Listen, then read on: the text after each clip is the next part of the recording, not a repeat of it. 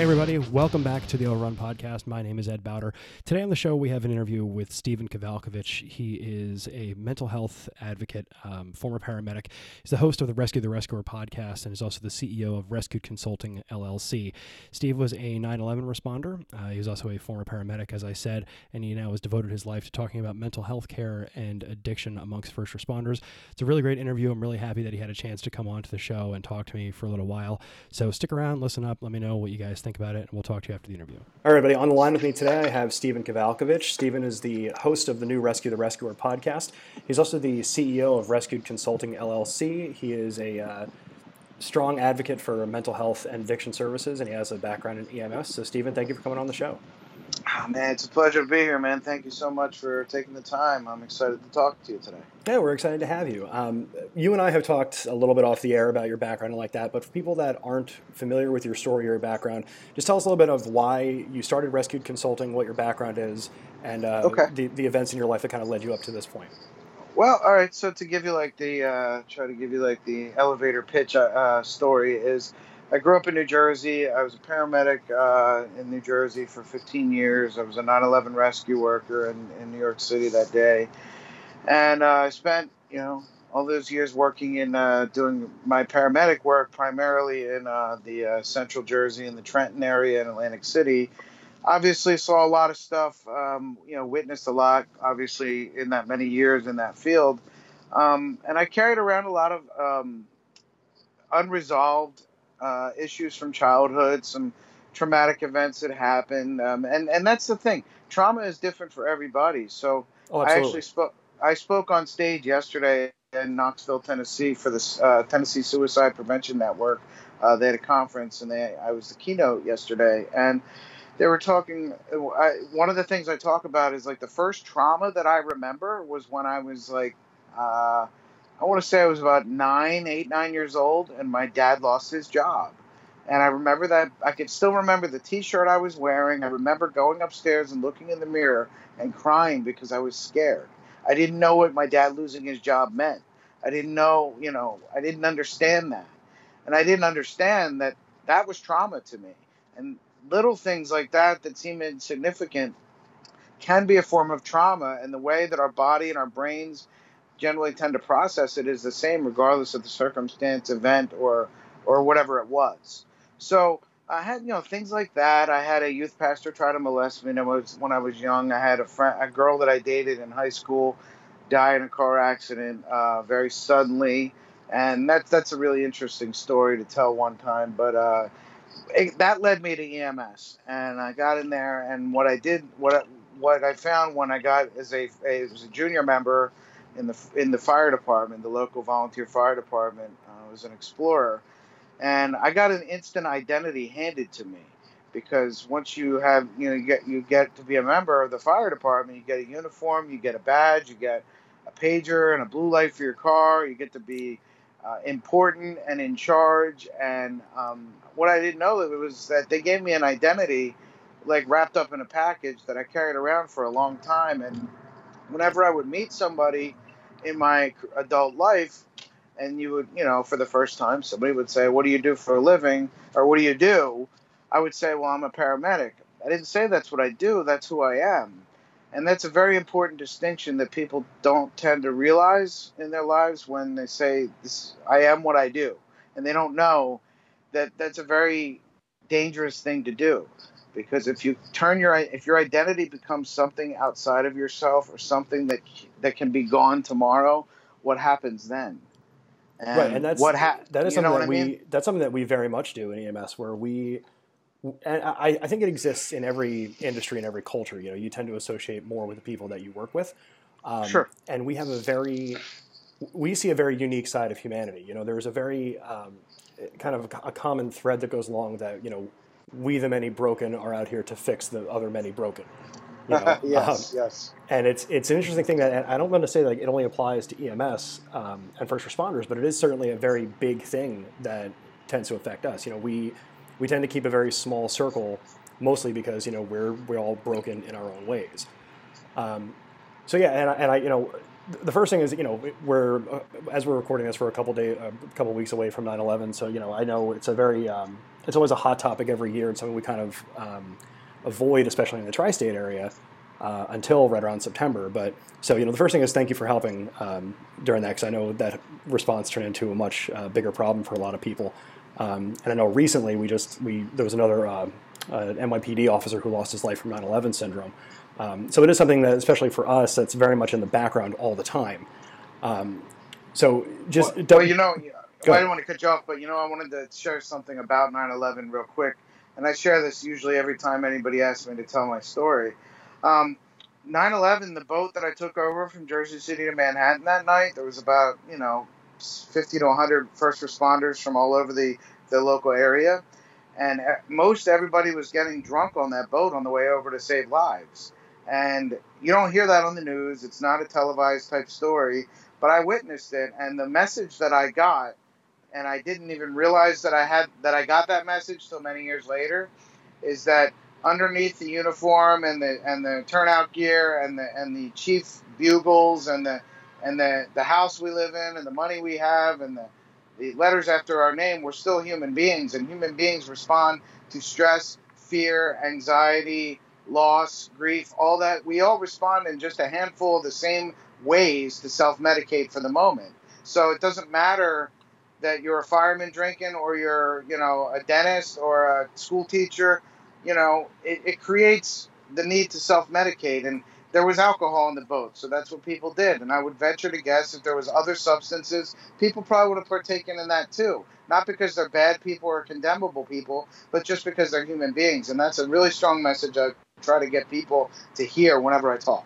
Well, right. And we, again, as a culture, as an industry, I think we're very good at maladjusting.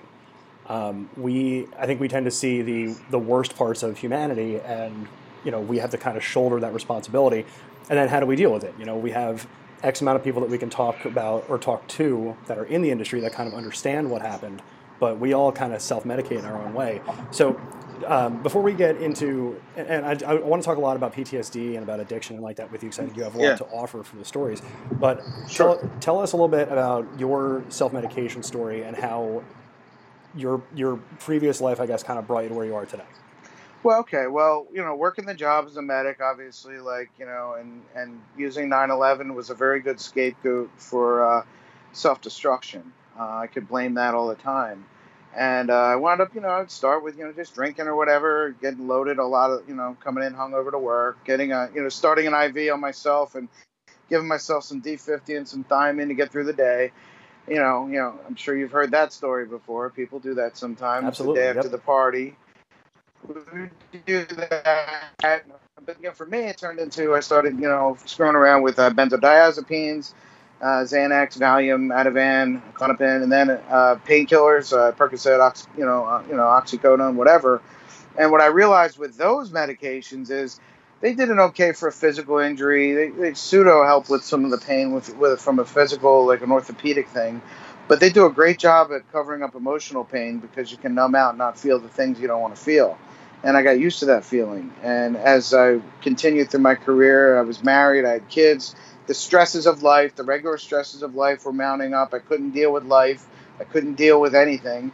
So I ran from everything, and I used, self-medicated with drugs, gambling, adultery, spending, you name it. And eventually, after a couple stints in rehab, my one employer sent me to 2 rehabs, and on the 3rd time I showed up high to work on the 4th of July for an overtime shift in Atlantic City, they called the third-party lady in to come and drug test me on the holiday. The lady wasn't very happy.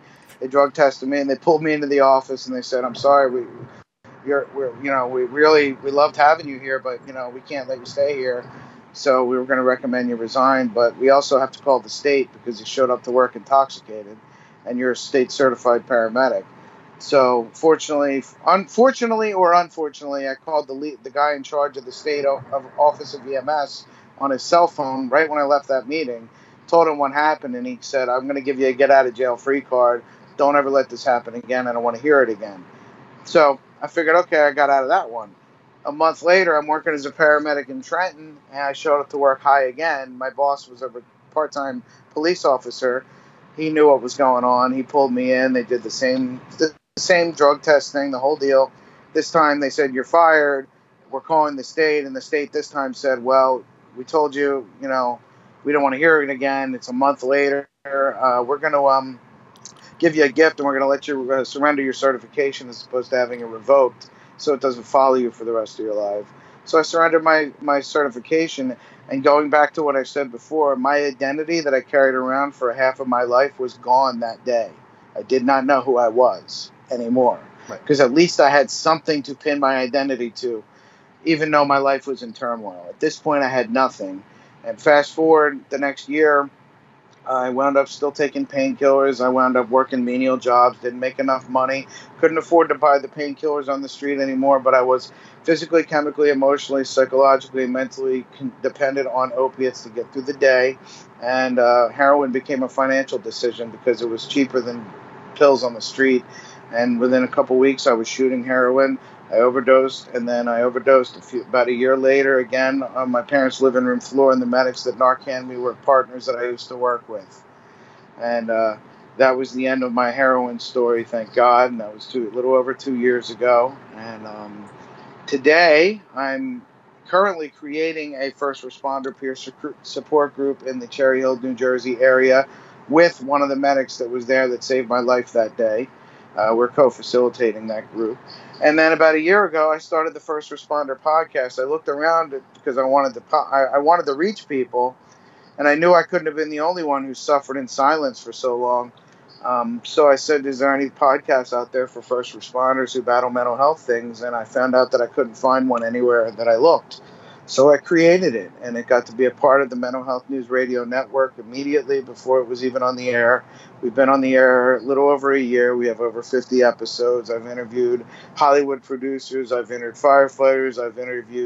I just interviewed Robin Williams' son, Zach, on my show recently, a couple weeks ago. I've interviewed Mark Cuban's brother, Brian.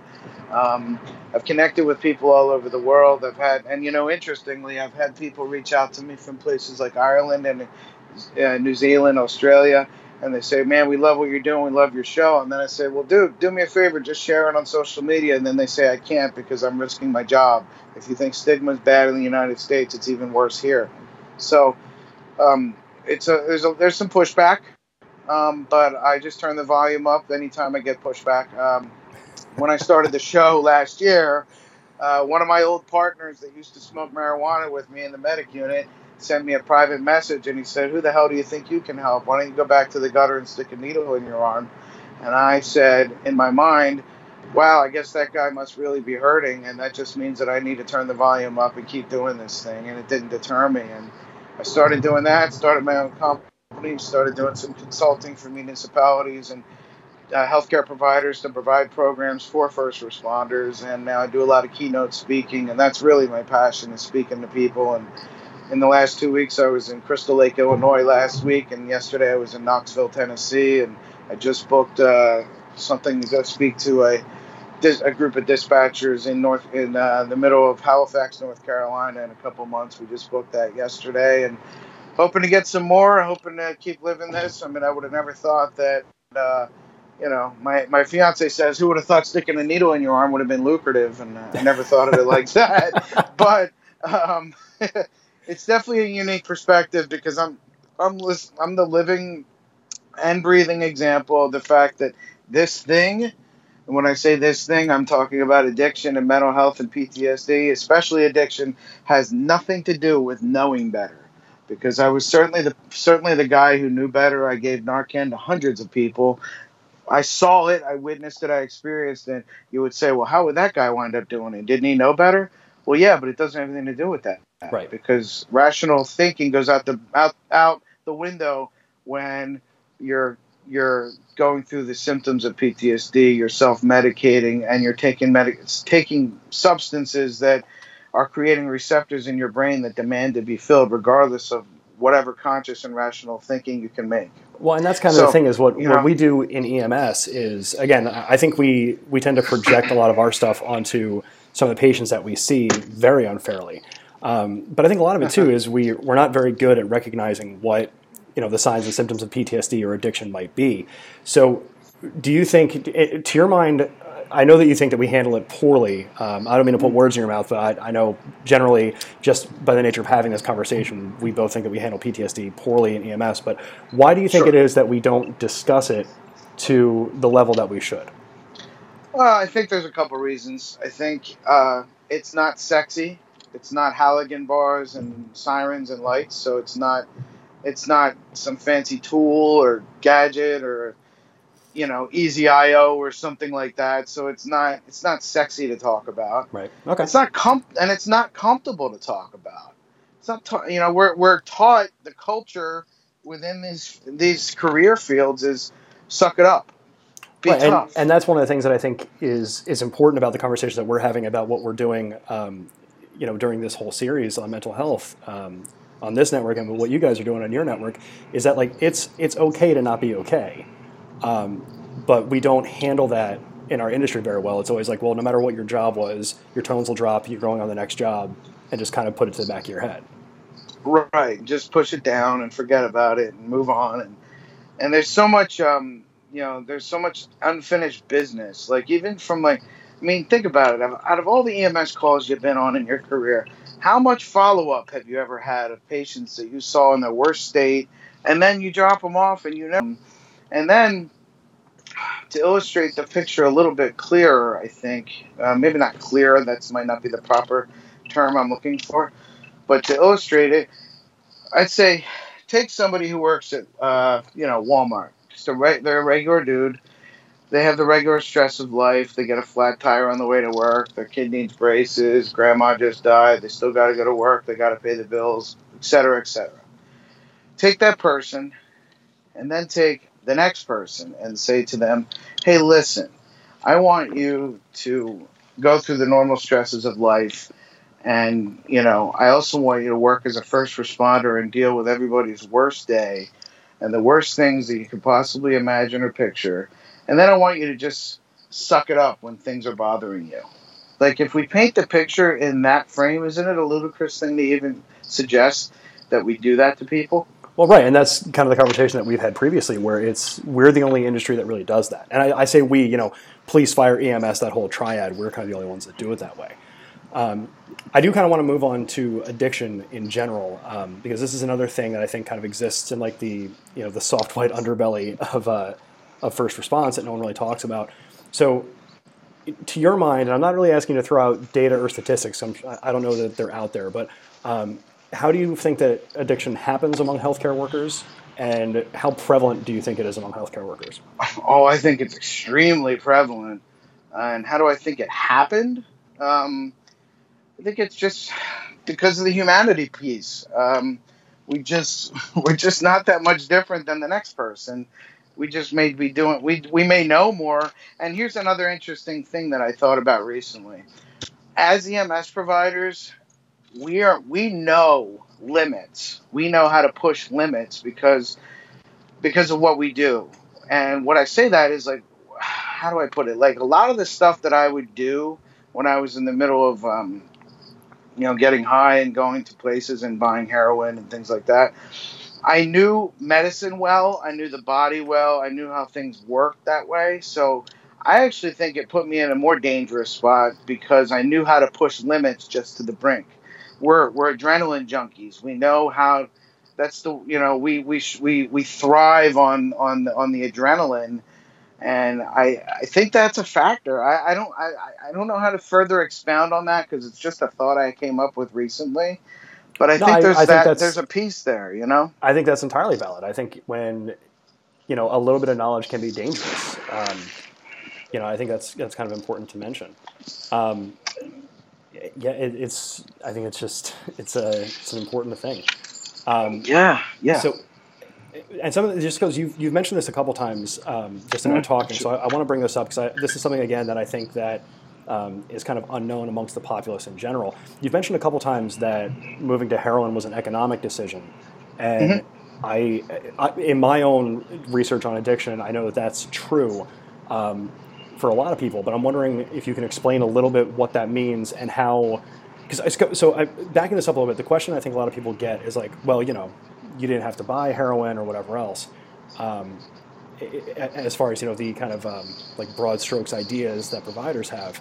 So I want you to talk a little bit about what you mean when you say it's an economic decision, because I think I know what you're talking about, but I just want to kind of get that on the air a little bit. I mean, okay, absolutely. Well, it's really simple. I was taking lots of opiates. I was creating all these opiate receptors by continuing to take them that the average brain doesn't have. So when I stop using, if I run out, those receptors still demand to be filled. The withdrawal starts, the craving, and the craving will beat out rational thinking. So you start doing things that you're not rationally thinking in the right mind. A and B, a pill on the street to buy, and I would be willing to bet you right now that to buy an oxycodone on the street, like a Perk 30, to buy one today will probably cost you $40 for a pill if you can find one. All right, so a Percocet, like a 30 milligram oxycodone, is probably about $30 or $40 on the street if you can find one. Or you can go and buy a bag of dope, which is $8 or $10 for a bag that'll probably give you the same, if not a better high. So, I mean, do the math. I mean, it becomes simple economics. You can't. It's hard to keep up a habit of a $40 a pill. $40 a pill times how many pills I need to take a day because of the amount of tolerance that I've also got for the opiates. Or you buy the bag and you start doing things you wouldn't necessarily do. And let's address something, because before we went on the air here, you mentioned, and I'd like to address it. When people say, "Oh, well, they chose that," you're right, they did choose that. Everything is a choice, and I agree with that. However, why don't we play this out?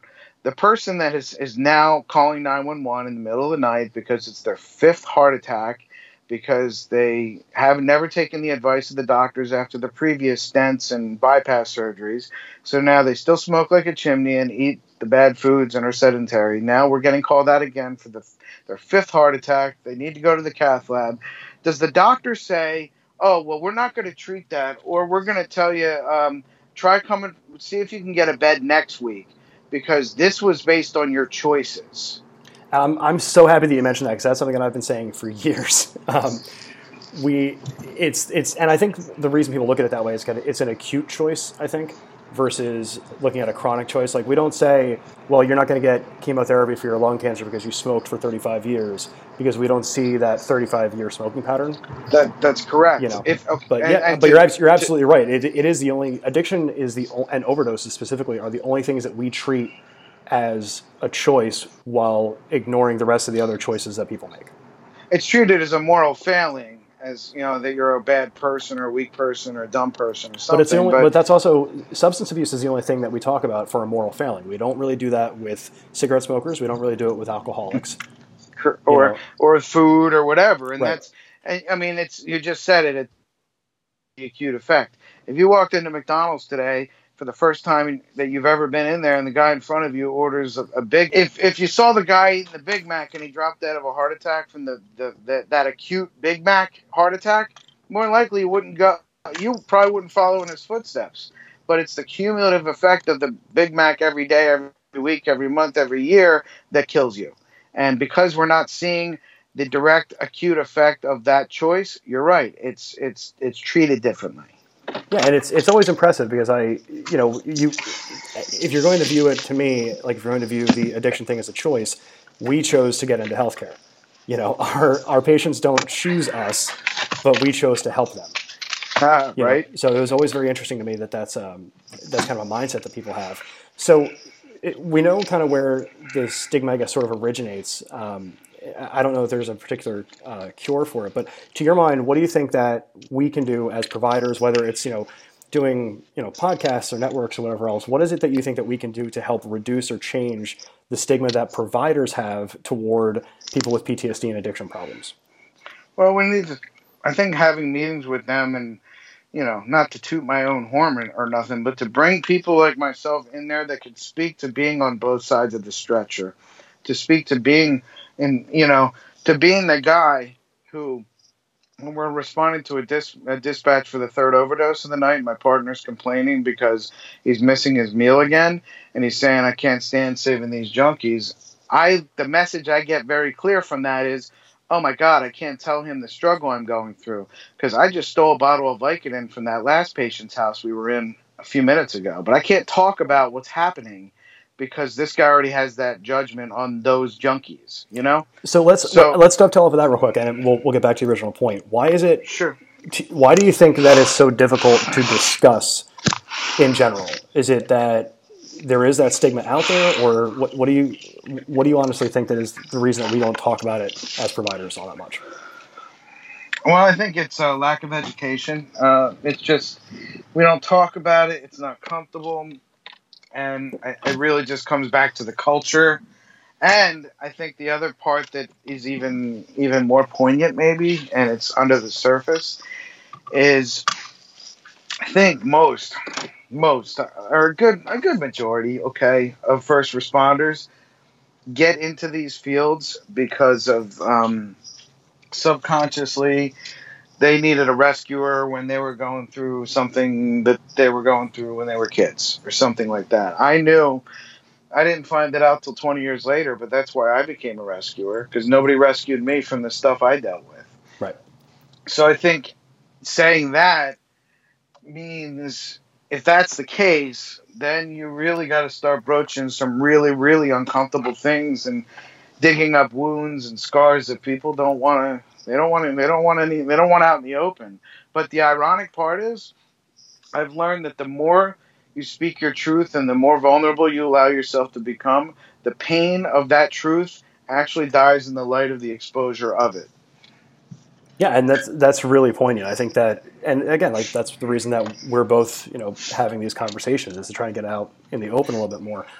So, I guess at a ground level, what I want to ask is, do you think if we're going to solve this problem, right, and obviously it's a huge undertaking, do we start at the education level when, say, someone is in EMT or medic class, or do you do it when just having conversations with your partner one by one, or is it kind of a combination of all of those things?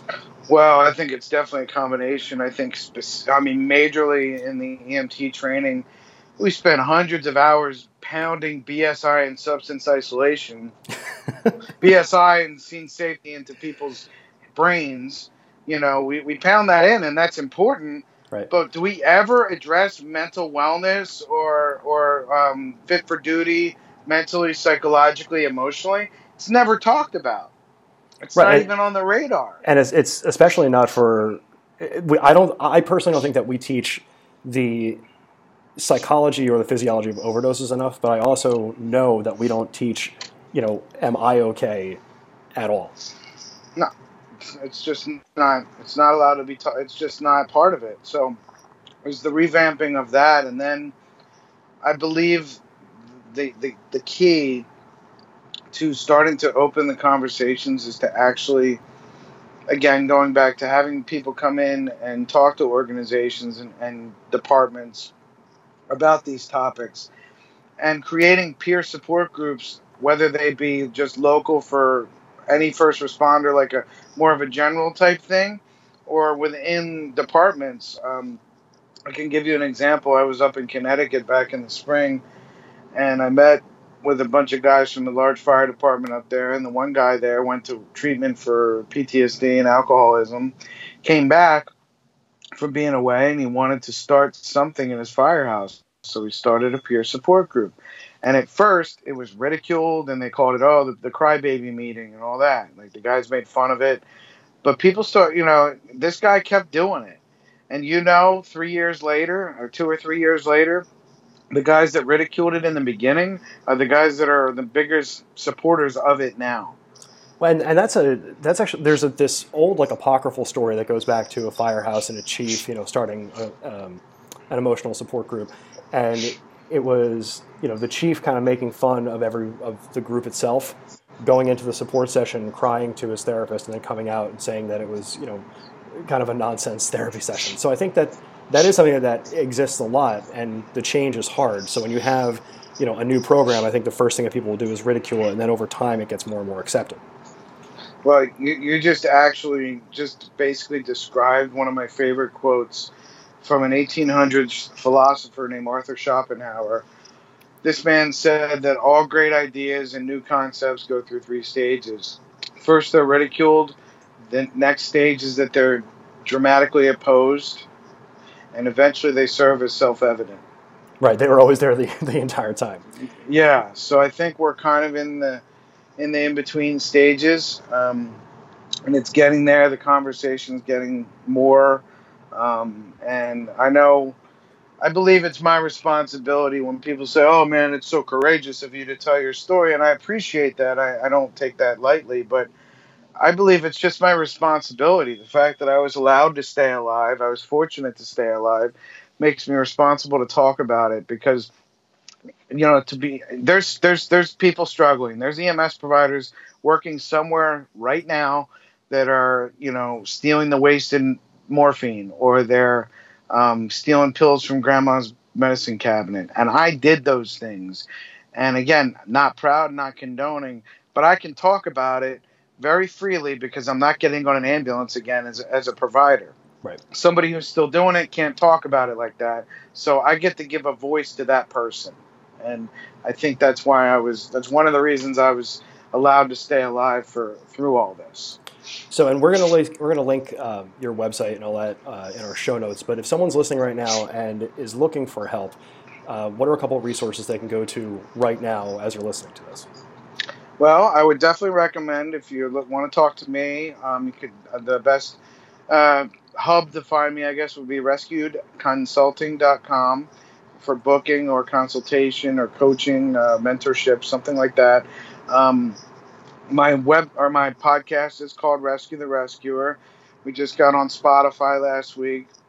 We're on Amazon Alexa. If you have an Apple iPhone, you could just hit your Siri button and ask to play Rescue the Rescuer podcast. It'll pop right up. Spotify, Spreaker, Stitcher. We're on all those places where you can find podcasts. And my show has a sponsor called Stepstone Connect, which is out of Salt Lake City, and they are a telehealth company. So, and specifically for first responders, they do counseling, and they do it from the comfort of wherever you are. As long as you have an internet connection, you can video Skype your therapist wherever you are, not even have to leave your house. And the first consultation's free. They work on sliding scale with insurance after that, and all they want to do is help people. So I would highly recommend them as well. Great, that's terrific. So we'll link all those in the show notes. Steve, I want to thank you again for coming on the show. I really appreciate it. Thanks for telling your story, and we'll talk again soon. Absolutely, man. Thanks for having me. Anytime I could ever be of assistance, I'm just a phone call away. Thank you so much. Thank you very much. Thanks again to Steve Kavalkovich for coming onto the show and talking to me for a little bit. These are issues that we do not talk about enough in EMS or in any type of healthcare, these mental health issues. Certainly not the last conversation we're going to be having on these topics. We're all really excited to know what you think. Let us know at overrunproductions@gmail.com. Talk to us on Facebook, Instagram, or on Twitter, Overrun EMS on Twitter, Overrun Productions, everywhere else. Subscribe, like, comment. We want to know what you guys think. And from here, my name is Ed Bowder for the Overrun, and we'll talk to you next time.